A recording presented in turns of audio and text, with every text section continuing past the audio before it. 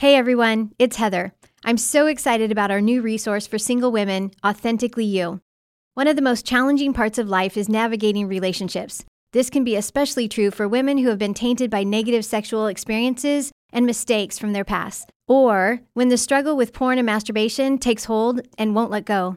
This leaves them feeling distant from God, separated by the weight of shame and regret. If this is you, you're not alone.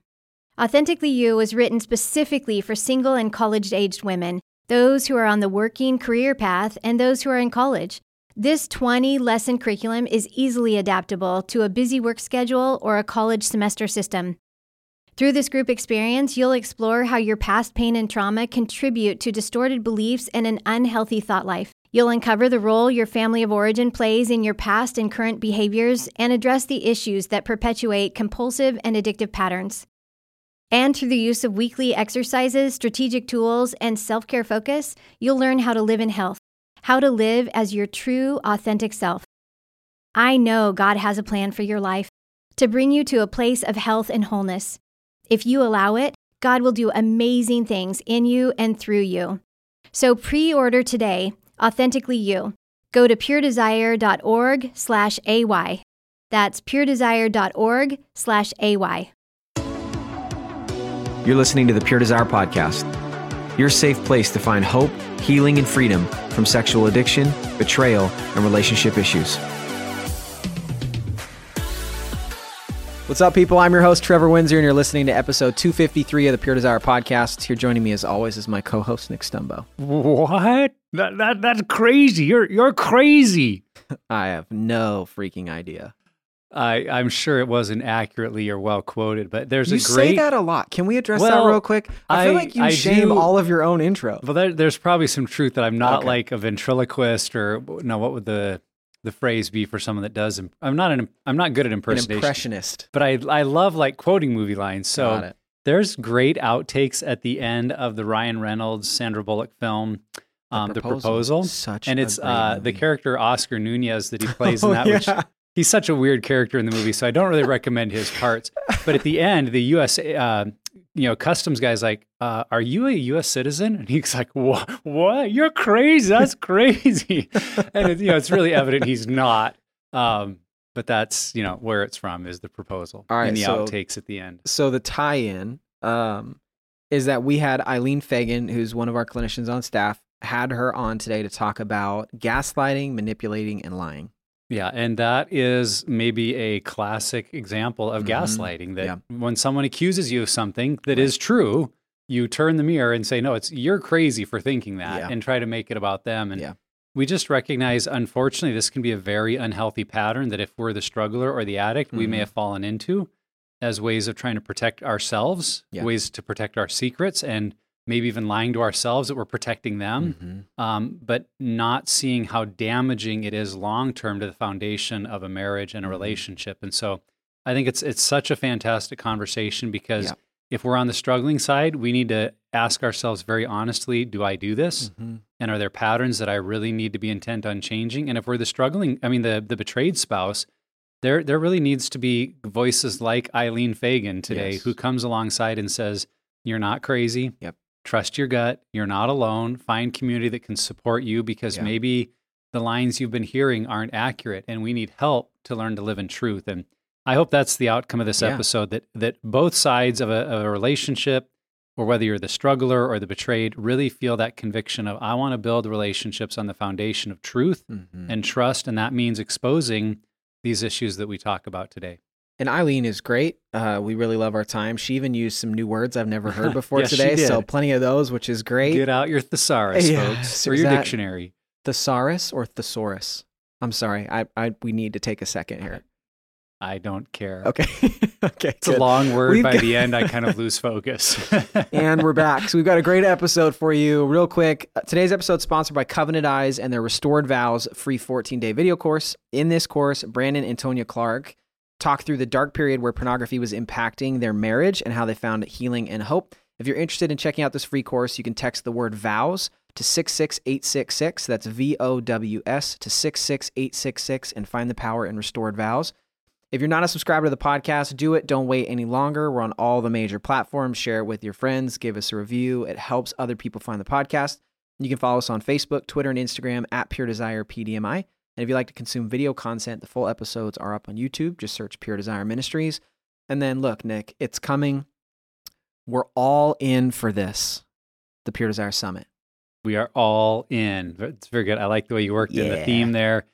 We are super excited about our annual gathering point for anyone that, is a group member, fans, friends, family, that just Pure Desire has become a part of your experience in your world. Yep. We encourage, come together, be lifted up, be supported, make connections with our staff and others that are on this journey. We just think it's going to be a real highlight of your year.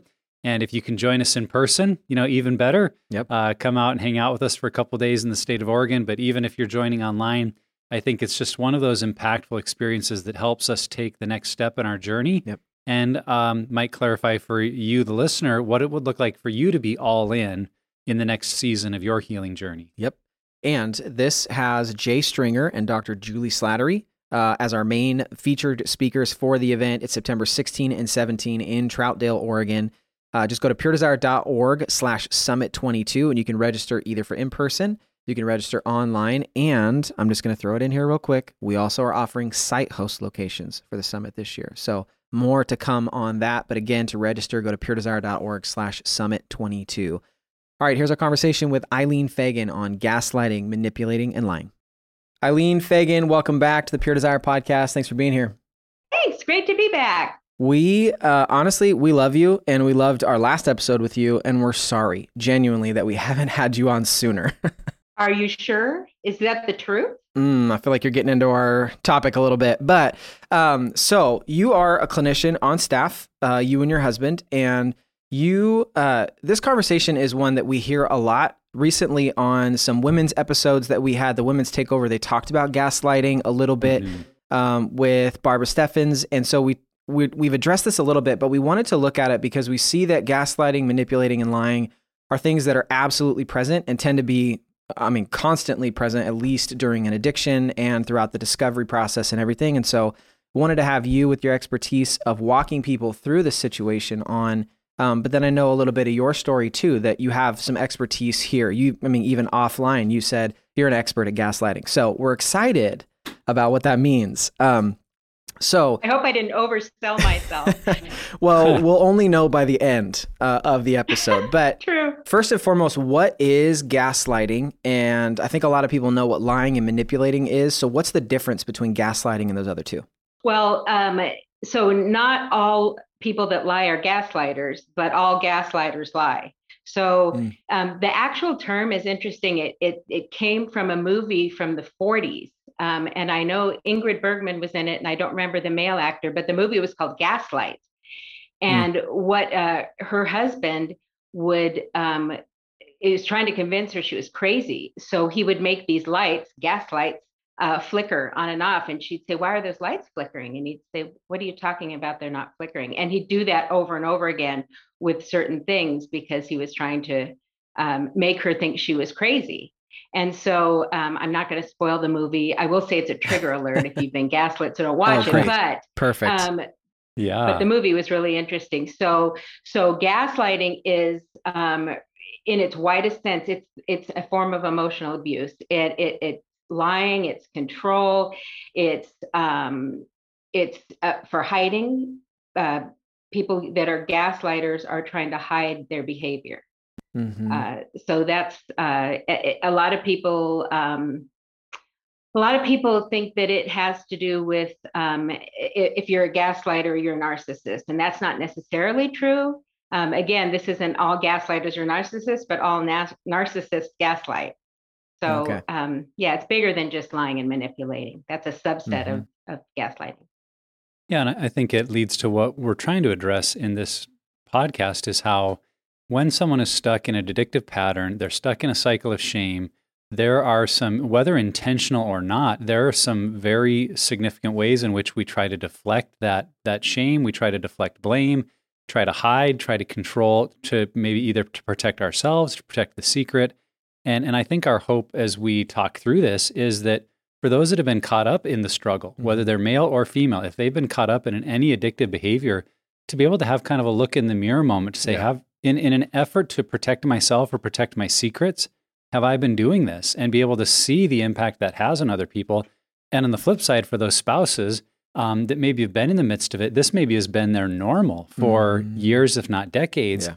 And it might even be that realization of, oh, this is not a normal, healthy way to relate to people. And I need to unlearn some patterns that I've become stuck in. And so we just want to kind of have that honest conversation. And I know, Eileen, one of the things that you and your husband get to hear is people in a lot of different stages of their recovery. And so I anticipate that you've probably been with couples that maybe are still stuck in some gaslighting, or where one of the spouses has, been recently trying to use that. So give, for our listeners that are trying to kind of understand this more fully, give some maybe specific examples within sexual addiction. How might someone who's struggling with sexual addiction be gaslighting their spouse? What kind of things would they say? What kind of maybe even phrases do they use? What are common things that people will gaslight about within sexual addiction?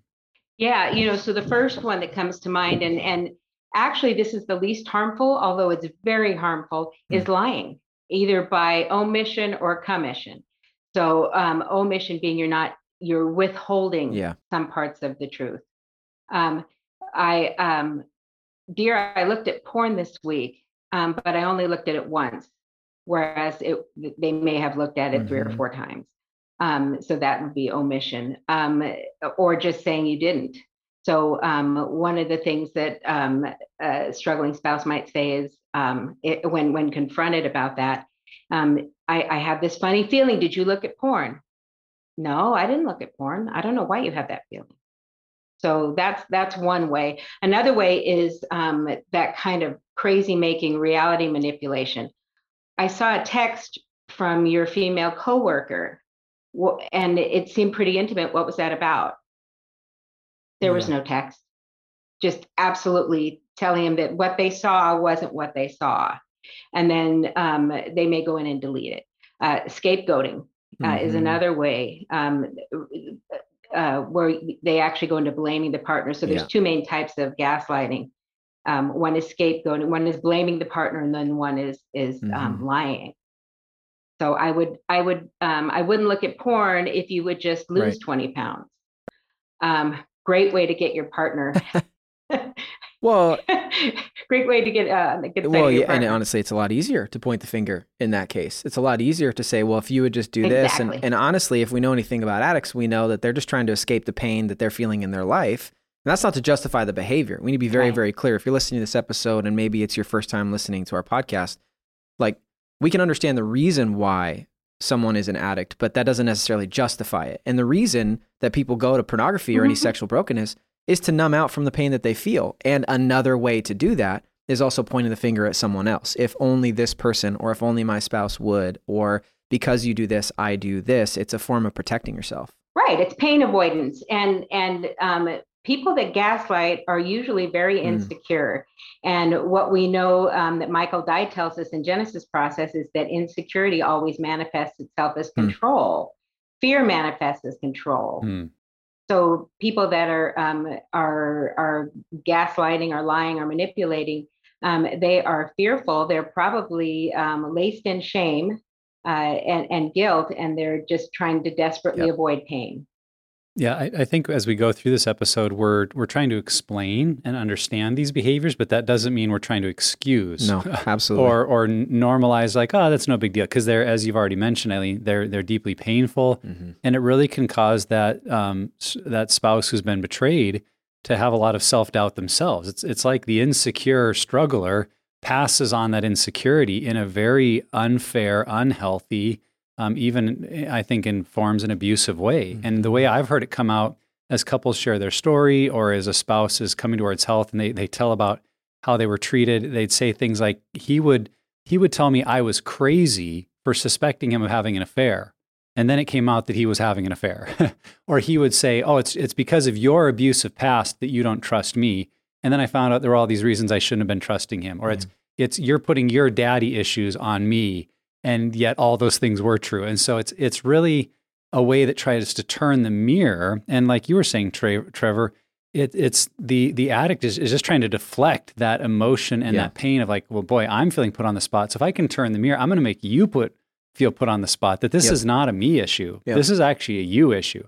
And the fact that you're questioning me, think I have a problem, you're doubting me, that's all about you, not me. And it's, I think, so painful when the betrayed spouse unmasks like, oh, all along, I was right. Because as justifying as that might feel, oh, I was right, it actually then makes them question everything they've ever heard in the relationship. Because it's like, well, what was ever true? Exactly. Because the things I was right about, what else was I right about? Kind of that feeling. Yeah, you're exactly right. They start connecting the dots between all of the things that their partner said, and then finding out what was actually true. And then the next logical consequence that sometimes they come to is, my whole relationship must have been a lie. And then they get what Michelle Mays from the Center of Healthy Sex calls the creepy factor, where they say, I don't even know this person. This person's a stranger to me. And then it feels safer just to think your partner is all bad, because all bad feels more safe than to think, well, they're a good person that did it. It's really hard to have grace. At least at first. I think that's really good for you to bring up, Eileen, to recognize that we're complex people, and someone can, in their addiction have struggled a lot with manipulation, lying, even gaslighting, but that didn't define their entire personality. And so we are trying to address those things that need to be addressed without kind of assuming, well, you're just an evil person and that's why you did these things.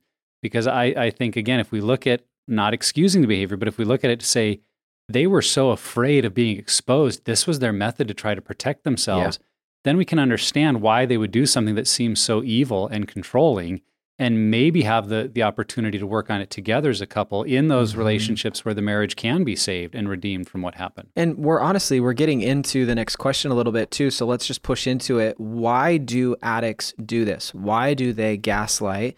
And then also let's add, why do they manipulate? Why do they lie? Yeah. A lot of addicts were gaslit as children. So we have to go back and hear stories. When you hear stories, you can understand more about why people did what they did. A lot of times it was a safety issue. If their parents were gaslighting or lying or manipulating, if they had any childhood trauma, it's going to feel better to cover up. So that's usually children of gaslighters either become gaslighters or they swing the other way and they become codependent and parentified. So it really, we do have to hear people's stories. When you hear people's stories, it's you're more able to understand where they came from, because gaslighters aren't just born gaslighters, and people that lie aren't just born liars. My therapist and I have had this conversation that growing up in a certain culture in my home, there's some things I wanted to change. I wanted to be different. And as we got into the conversation, I basically stumbled on the truth that I thought that the culture I grew up in perfectly equipped me to create a different culture in my home, which, sounds silly when you say it out loud, because the reality is that the culture in my home perfectly equipped me to recreate that exact same culture in my home now. And it's the same thing that you're talking about with gaslighting, that it's like a baseline of normal that they've experienced. And so again, this is not a way to justify the behavior or try to put the fault on someone else for someone's addictive behavior. But this helps us, as you're saying, understand their story and understand where they're coming from. And as we know, that also gives us the information to how to help that person break that addictive cycle and break that cycle of gaslighting, manipulating, or lying. Right. What you're describing is cognitive or traumatic repetition. Yeah. So where our brains are trying to make sense of what happened in the then and there, and they bring it into the here and now so that they can somehow heal from it and make sense of it. Well, I think we have to keep in mind too how maybe particularly in addiction, when someone's struggling with pornography or acting out in sexual ways, there is a level of rationalizing, minimizing, and denying their behavior. Yeah. There are messages they're telling themselves. And so I remember in my struggle, and I'm thankful that gaslighting, at least as far as I would think of it, and my wife could testify to this, gaslighting wasn't my issue, but certainly plenty of manipulating and plenty of lying. And what was often driving it was, it's actually better for her not to know. I'm protecting her from the pain of what I'm doing. Because by the way, I'm working on it. I'm trying to change and I'm repentant. And I've got guys I talk to and I've got accountability. So it's going to change. It's going to be better. So she doesn't need to know. Yeah. And would tell myself, those lies, which then would just perpetuate the lies to her, because it was almost in a really twisted, unfortunate way, a way of being like noble. Like, I'm protecting you by not hurting you with these things. Yeah. And so the manipulation and lying became, again, rationalized and minimized. It's like, well, I'm doing it for your own good. Right. Without ever getting their permission to do that. So it's sad the way we can listen to those internal lies that just enable us then to perpetuate the lies we speak out loud. Well, and that's the thing, is the layer underneath that is I'm doing the noble thing by protecting my spouse, but in reality, that's actually protecting me from having to deal with the fallout of that situation. And I think that something I've experienced is when I judge people or blame or project on other people, it's usually because I have some form of self-hatred in myself, that when I see someone else being insecure or playing like police officer or something like that, it's much easier for me to just cast the blame and point the finger there than to deal with the things I don't like or hate about myself. We know this to be true about addicts. It's not like they get up every day and they're like, man, I'm really excited that I have unwanted sexual behavior in my life constantly. Like, at least the people we work with, that's not where they're coming from. And so again, it's this protection, it's projecting to protect in a lot of ways, myself onto someone else. Right. They're coming from a place where, how can I survive the guilt and shame? Right. They're trying to figure out how they can do that. What they don't realize is, like what you said, Trevor, what it's doing to their spouse. When they were dating, when they were getting to know each other, their brain, it's a process called neuroception, where their brain interprets them as a safe person. And then when there's been a betrayal, a lie, a manipulation, all of a sudden there's a change. That person just went from safe to dangerous. And all of the neural structures that identified that person as safe, now they're not safe, or are they safe? And that's where the crazy making comes in.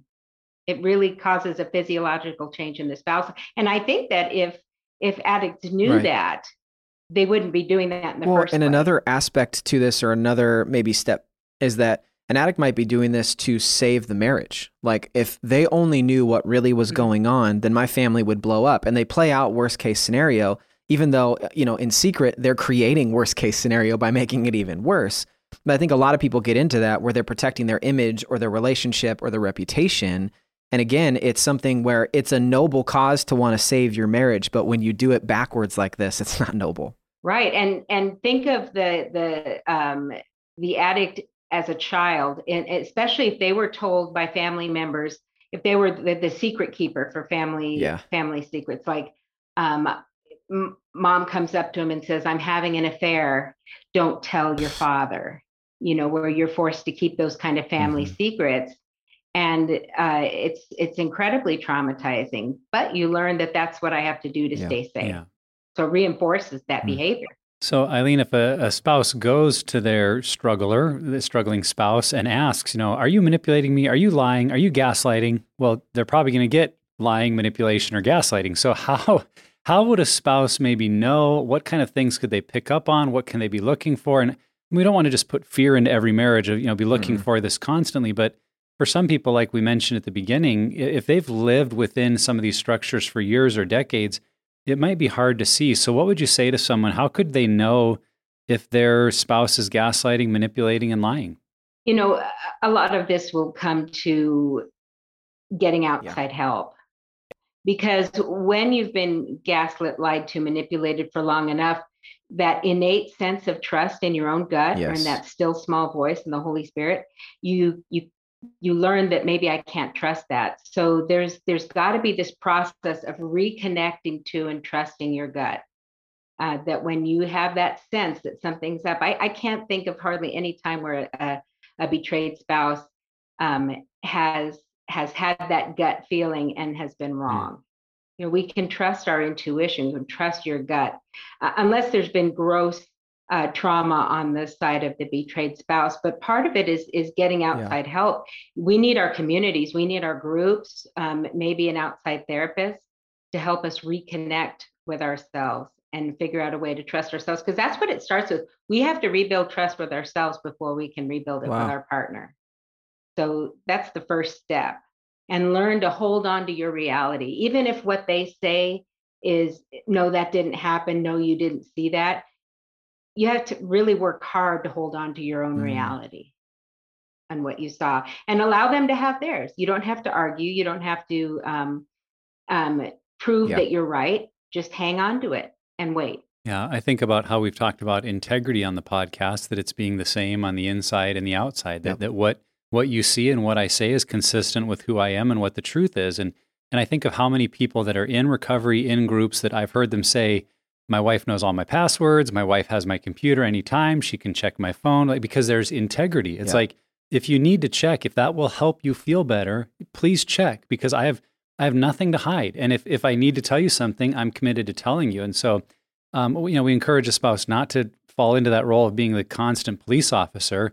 But I think that's something to look for is if there is a real resistance of, no, you can't look at that. No, I don't want you to see this. No, anytime you're near their phone, they're grabbing it and putting it like, that's not a guarantee that something's up. But I just think it shows there may be integrity issues there, because what I've seen on the healthy side is people of integrity go, look at it, check, see whatever you need to see. Like, I'm an open book because I don't want to live with secrets. And if you're in a relationship with someone that is a closed book, there's either probably significant trauma that they don't want to address, or there's secrets that they're not willing to tell. And that's something that either way, you're probably going to need some outside help addressing. And if they're not willing to, you're going to need to start getting health yourself, because that's a difficult situation to live in. Something that you said that's interesting, I can see a scenario where even that could be used as gaslighting. Like, look, here it is. I'm putting it on the table. Like, go ahead. It's here. Like, I could totally see that. And I really do think I've heard those stories before.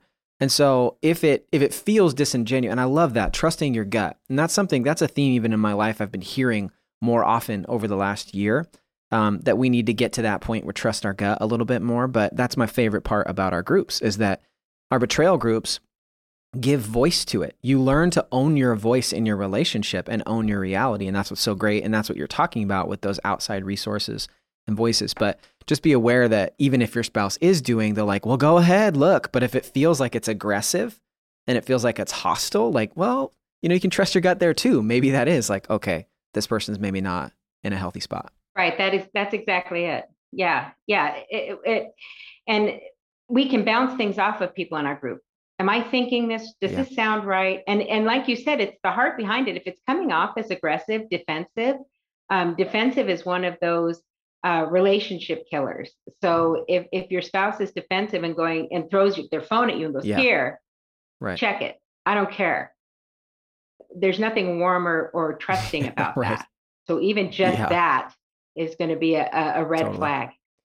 So what are ways that the betrayed spouse, betrayed partner can address these unhealthy patterns in their relationship? Because I could see in a lot of ways they're sort of powerless. Like they can't stop their spouse from gaslighting, manipulating, or lying. And so how do they start to maybe regulate themselves? What are things they can do to help themselves? And is there anything they can do to help the relationship?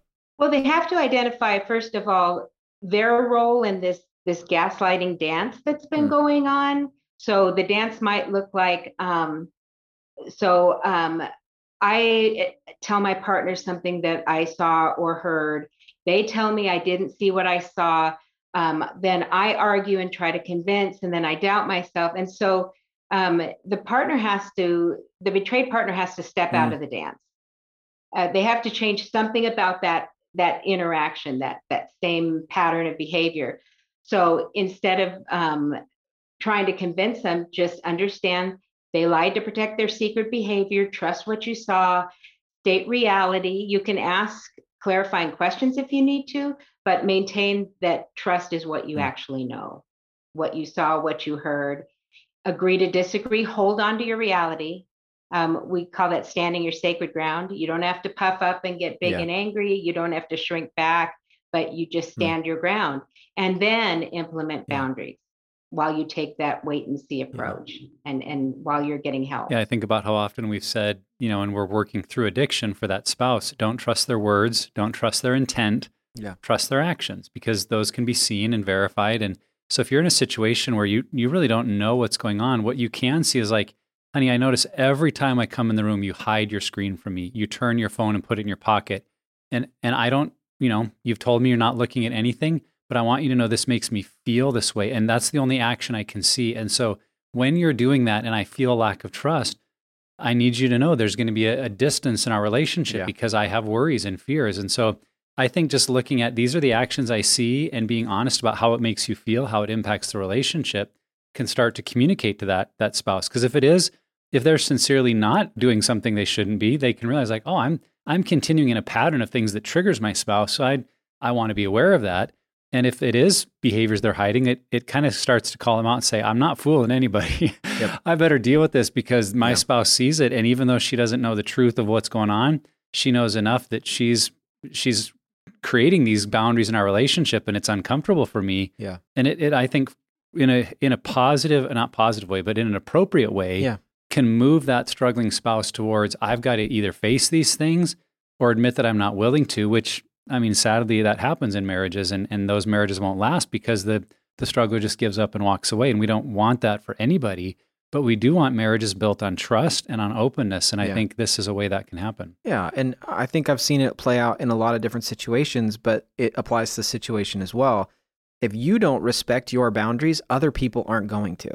Like, if you're always rolling over and being like, okay, fine, I'm sorry, and you just like, you're always crossing that line, well, why would anyone respect a boundary that you're not actually putting in place? Like, I think that that's such a hard thing. And I think that's such a hard thing in the church.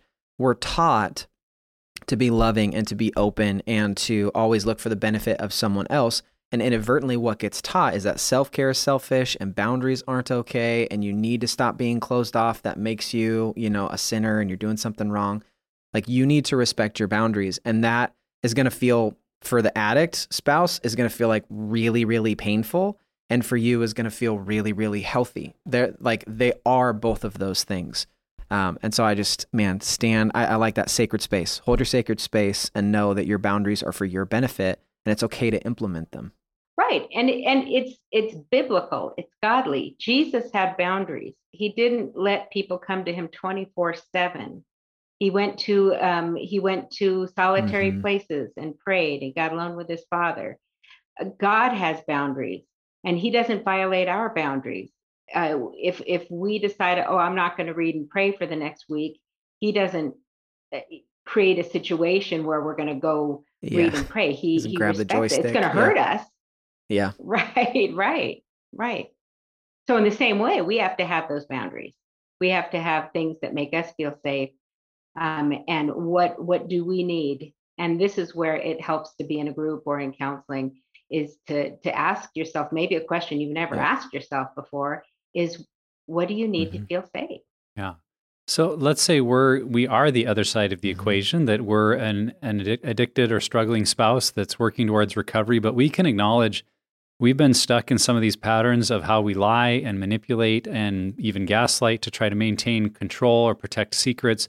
Some of those habits die hard and change slowly. And so if that's us, how can we recognize ways we've been doing this, and how can we go about changing those patterns? Yeah, and this is where changing on your own is going to have limited success, because we don't see our own blind spots. So we really do need to be with other people. The Bible talks about don't forsake the assembling of ourselves together. We have to be with other people, and we need relationships. So when usually that's when the pain is turned up.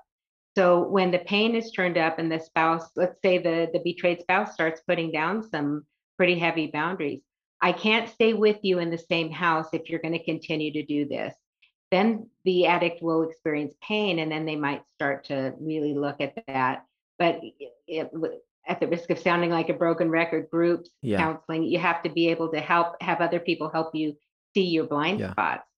And going back is the best way. We always tell people that you have to go back to move forward.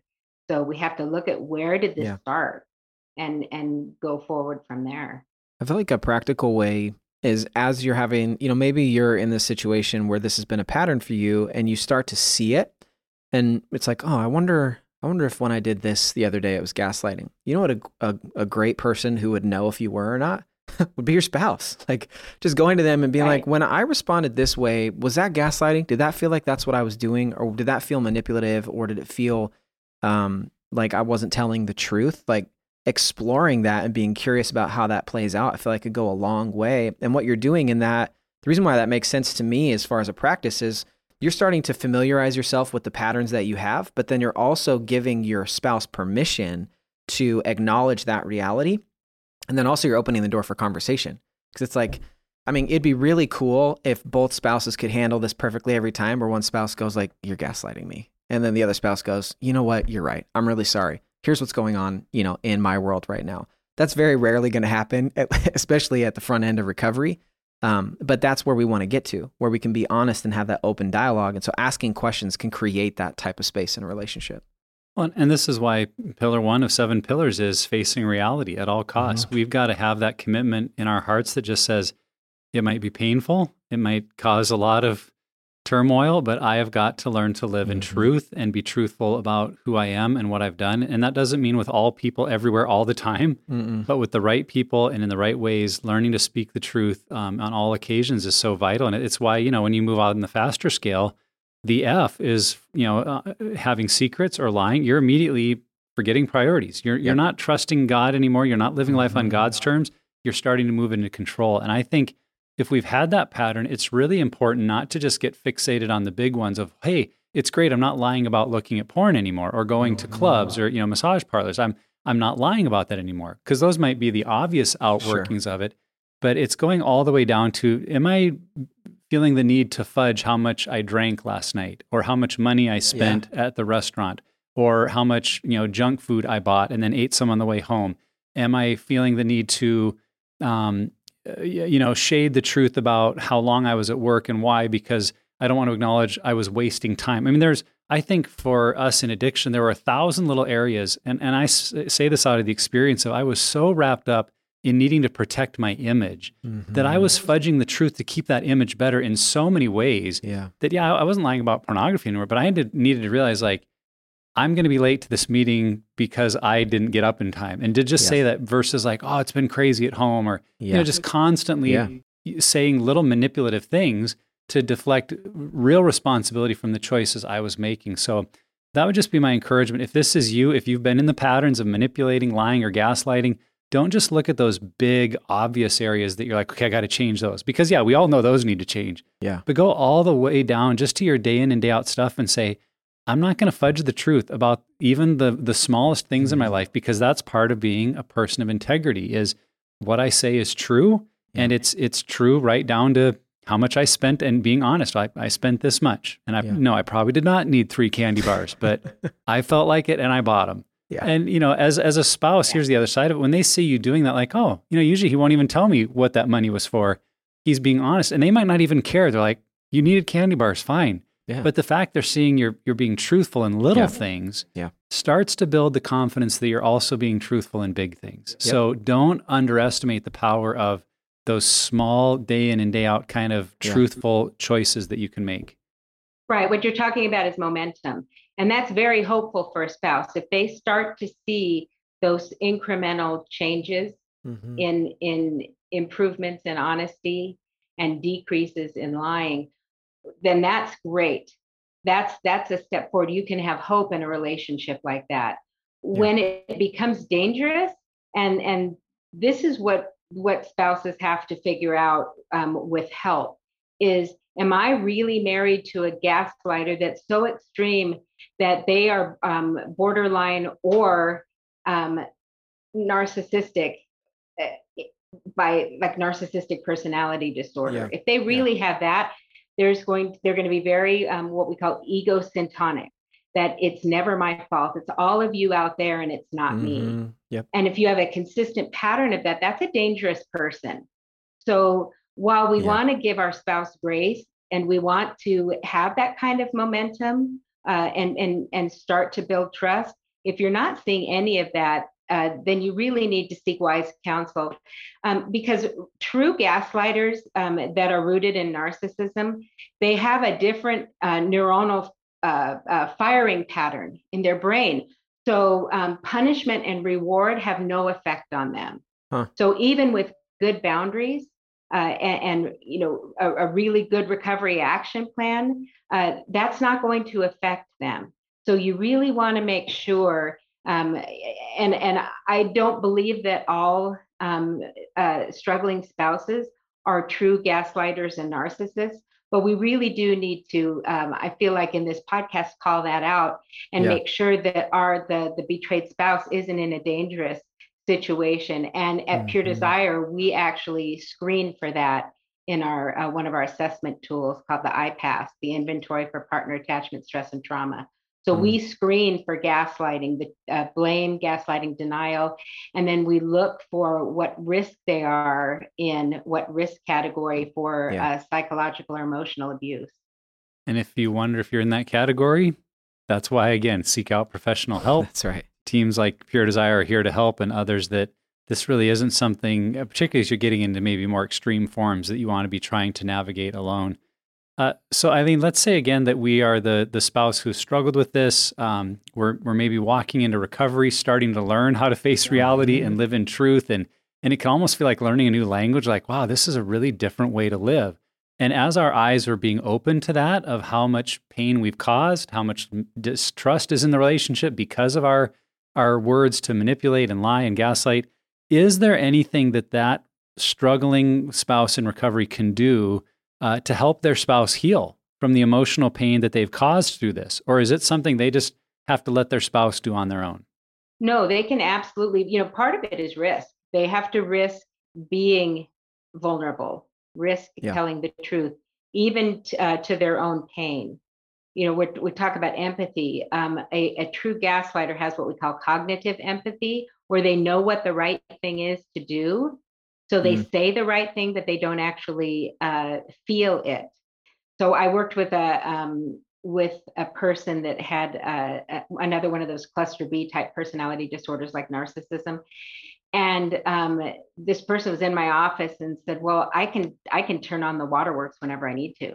They said, see, watch. And all of a sudden, they were squirting out real tears. And they looked like they're having a breakdown in my office. And then, boom, they were out of it.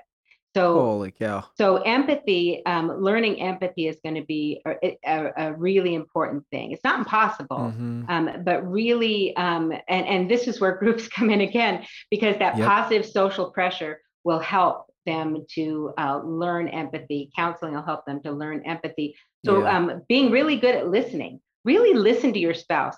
Try to get into their shoes and see if you can understand and feel what they might be feeling. What if it was you? So those are the best way you can is to help your spouse heal is to listen, to take ownership, and ask what they can do. Yeah, I think, and we've kind of already touched on it. I think allowing the tools and the healing that you're experiencing, whether it's through counseling or groups, to let those things spill over onto all the other areas of life. I think sometimes we're just so narrowly focused on, I just need to stop this behavior. And Pure Desire, like, we're not just helping you stop a behavior, we're trying to help you change the way you do life. We say that so often. And so it's that idea, and I love what you were talking about, the integrity piece. It's the small things, like taking those tools and applying it to, like, usually I take off about 15 minutes early from work. Nick, this is not what I'm saying. I don't actually take off 15 minutes. I'm being honest. We'll have a conversation later. Crap. Anyways, I think that things like that were that small, where you start to look at it and ask questions like, is that actually a healthy habit for me? Is that something that's actually contributing to my health? And understanding that even those small things are creating what you called, Eileen, as momentum. We're creating momentum in our life, which is going to create momentum in our relationship, especially as the betrayed spouse is also getting healthy. Because we know that if one spouse is getting healthy, but the other isn't recovering, there's going to be this staggered element to their relationship. And I think one other thing is to not pressure or push that spouse to heal, because you don't get to do that. Like, as much as we want to, and it's funny, as something you said earlier, Eileen, the insecurity and fear, those are what manifest as control. I'm insecure, fearful about where this is going. They're not catching up. So therefore, I try to control my spouse's healing. And I think that actually does more damage in the end. And so allowing them to be on their journey while also just focusing on my own to try to heal and let all that stuff spill over to all areas of life. Well, I know we've said it in a lot of podcasts, but maybe the best thing you can do to help your spouse heal is to keep pursuing your healing 100%. Yep. And so if you've been the manipulator, the gaslighter, the liar, like, pursue being a truth teller with everything in your being, and your spouse is going to see it. I mean, like, you can't, if you're truly 100% committed to change and growing and humility and repentance, like, you can't hide that that's happening. And that will not a guarantee, but your spouse will see and go, wow, something's happening here. And I'm not living with the liar that I used to. I'm not stuck in that same pattern. And how encouraging that can be. And I just wanted to speak to also, Eileen, that value of empathy, because in our story for my wife and I, that was the game changer. How I had really spent 10 years in our marriage when I would confess, hey, I'm still struggling with pornography. I'm so sorry. But then I'd add, it's not about you. It's not your fault. It's this thing I've struggled with since I was a teenager. It's getting better. And those were all ways to try to tell her she shouldn't be angry. She shouldn't feel pain because it wasn't about her. And I would tell myself that, like, she just doesn't get it. That was the phrase. She just doesn't get it. And our healing came when I think really this was the Lord's work in my life of, in one season, he just shined a light on it. And I felt conviction of, I'm the one who doesn't get it. Mm-hmm. And finally saw that I was crushing my wife's spirit. I was causing her tremendous pain. And whether I thought she should feel that or not didn't matter. That I suddenly felt some empathy of taking on her pain and like, I'm the cause of this. And if there was anything else in my life that I was causing her pain, like if she said, the way you snore at night is ruining my life, I'd have gone to a doctor and tried to get help with it. If she'd have said, these choices are destroying me, I'd have gone and got help. But in this area, she was saying exactly the same thing. This is destroying me. And I'm like, oh, you just don't understand. And so that empathy piece of taking it on and going, oh, wow, I don't understand. And I need to feel your pain so that I feel convicted to live in truthfulness and not cause that pain anymore was really a game changer for us. Mm-hmm. Yeah. And the opposite goes too, as a betrayed spouse, when I could be there for my husband, for Bill, and have empathy for what he was going through, it could have been a statement like, it must have been really difficult to feel like you had to hide as a child growing up. It makes sense to me that trust doesn't come easy for you. That would just wreck all his walls. Because all of a sudden I'm taking away the position as the victim of the person that's lying, and I am sitting with him and understanding his pain. Now that's tough. Totally. And there has to be a lot of group and a lot of support to be able to say something like that, to be able to put your own hurt aside temporarily to be there for the person you love. But it's incredibly helpful and incredibly effective. So, I mean, I can see that being one response to this last question. But what are some other things that couples can do together to establish trust when gaslighting, manipulating, lying has been present and this pattern has been so there in the room with them? Yeah. The first thing I think of is we have to hear our stories. We have to get the relationship story, because when did the wounds begin? Because what we're trying to do is not just stop the behaviors, but we're trying to dig up the root of the wound. So we're really looking for a wound, not just to stop the behaviors. So when did it begin? Did it begin in family of origin? Did it begin when we were dating? Where was the fracture in relationship? Was the fracture in childhood? Was it in teen years? Was it in dating? So we want to really look for those relationship fractures. Excuse me. Full disclosure process is an absolute must. So as difficult as that process is, it's really important, and the sooner the better. So whether you do that through your groups, whether you do what we have at Pure Desire called a 6-session disclosure process, or you go through the whole 12-month counseling program, but getting that done is really important, and all parts of it. So you've got the partner talking about their history, their story, their sexual history, and then the betrayed spouse writing their emotional impact letter. Your behaviors and deceptive choices have impacted me in the following areas. All of those areas, emotional, physical, in my parenting, all those roles. And then the struggling spouse in turn writes a letter of emotional restitution. How are they going to make things right? What are they going to start taking responsibility for? So having that process and having it behind you where all the cards are out on the table is really powerful. So that's, and then learning and practicing empathy, agape love, shame reduction, boundaries, all of those things come into play, and that'll help both of them heal. I think a tool that a couple can use together is that 3 circles tool, that relapse prevention plan, and really that middle circle of guardrails of defining, because the way we were taught it from Ted and Diane Roberts was me asking of my wife the question, what makes you feel safe in our relationship? And what are things I do that make you feel unsafe? And so anywhere there had been patterns for me of lying, hiding, manipulating the truth, she was obviously more aware of that than I was because she'd been the one that had to feel it. And so there were areas she wanted to say, like, when I know that you're on your computer just playing online sports, I don't feel safe because I know how many times that's been part of your pattern. Yeah. And to me, I didn't see it as that big of a deal, but it's like, oh, if this is something I've used and it makes you feel unsafe, I'll add that to my guardrails. Mm-hmm. And I think that's something a couple can do to heal together, is that spouse who's been the recipient of the manipulation and the lying sees guardrails that you have set in place to say, I want you to see that I'm living differently. I'm making different choices, and these are actions you can see. And so I'm going to implement these guardrails for the good of our relationship. Yeah. And then particularly in that first year or two of recovery, we would meet and talk through my 3 circles. Here's how I'm doing, haven't crossed any of the relapse circle, the guardrails, here's ones I've done well. And if there was an area where I'd bumped into a guardrail, that was a much, I wouldn't say a fun conversation, but a much easier conversation to talk about, hey, I forgot a guardrail, I did this, and here's how I'm making adjustments. And we could have that very open, honest conversation, and she could see progress there. And so I think I would encourage that of couples. This is a way you can kind of together be able to say, because of my past patterns, where are you struggling to feel like you can trust me, like you know what I'm doing, and how could I implement some guardrails so that you really feel and can see that change is happening?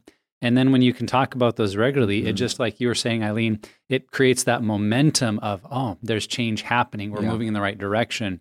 And it gets you talking about the little changes that need to be made, hopefully long before you ever have to talk about a big relapse that is happening in, because you're being honest much, much earlier in the process. Something that, we talked about image management a lot. And so I'm talking specifically to someone who's on the struggling side, who has been a gaslight, manipulating, lying, all that, is I'm in a season right now where I'm learning to imperfectly communicate where I'm at. I like to prepackage, what I'm feeling or my experience. And then basically I'm packaging it in a way to try to orchestrate the exact response that I want to get from the other person, specifically my wife.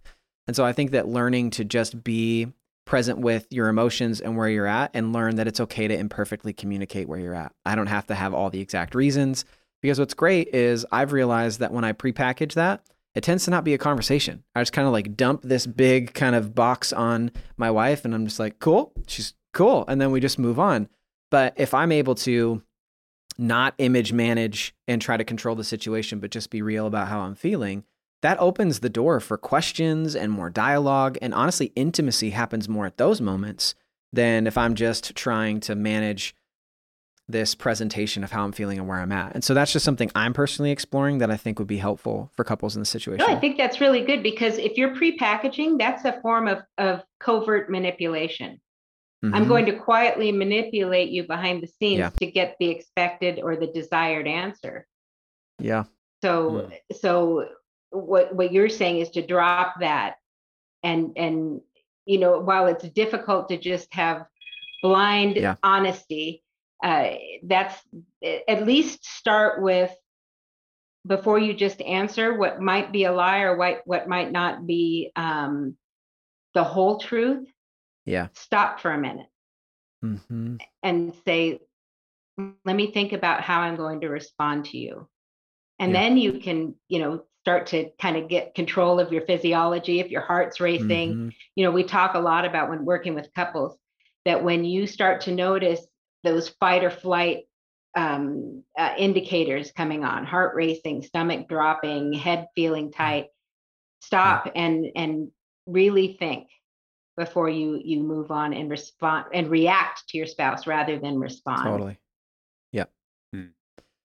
This conversation, I feel like it was something that we are entering into this space and talking about this topic because we want to help people who are currently have this pattern of gaslighting, manipulating, and lying to better identify it, to maybe understand why they've been doing this, and maybe diminish some of the shame that they may feel.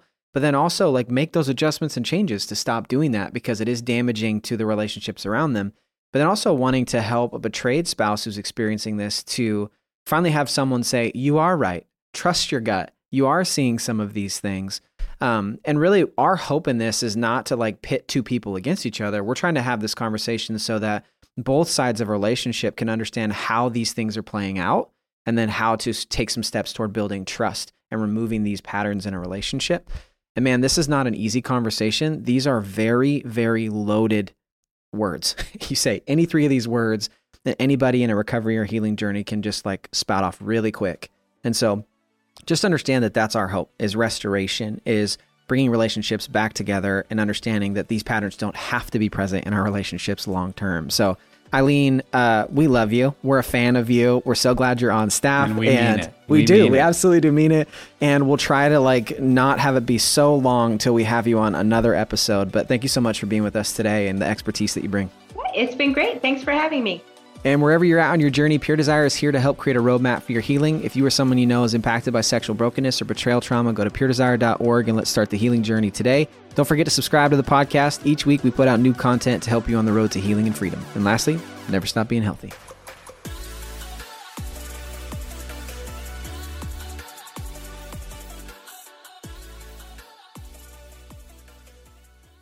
Here's what's coming up next week on the Pure Desire podcast. Every woman that takes a breath. This is going to be one of our best resources that we've ever put out. They're wanting to be married. They're wanting to be sexual. And they're saying, what does this even look like? Is it even okay to have these discussions? I think that's one of the things that's interesting about women who struggle is that we don't take good care of ourselves. Right. We're the last person, and sometimes we are taking care of everybody else, but we're the last person that we take care of. And that, I think, is my favorite part about these resources.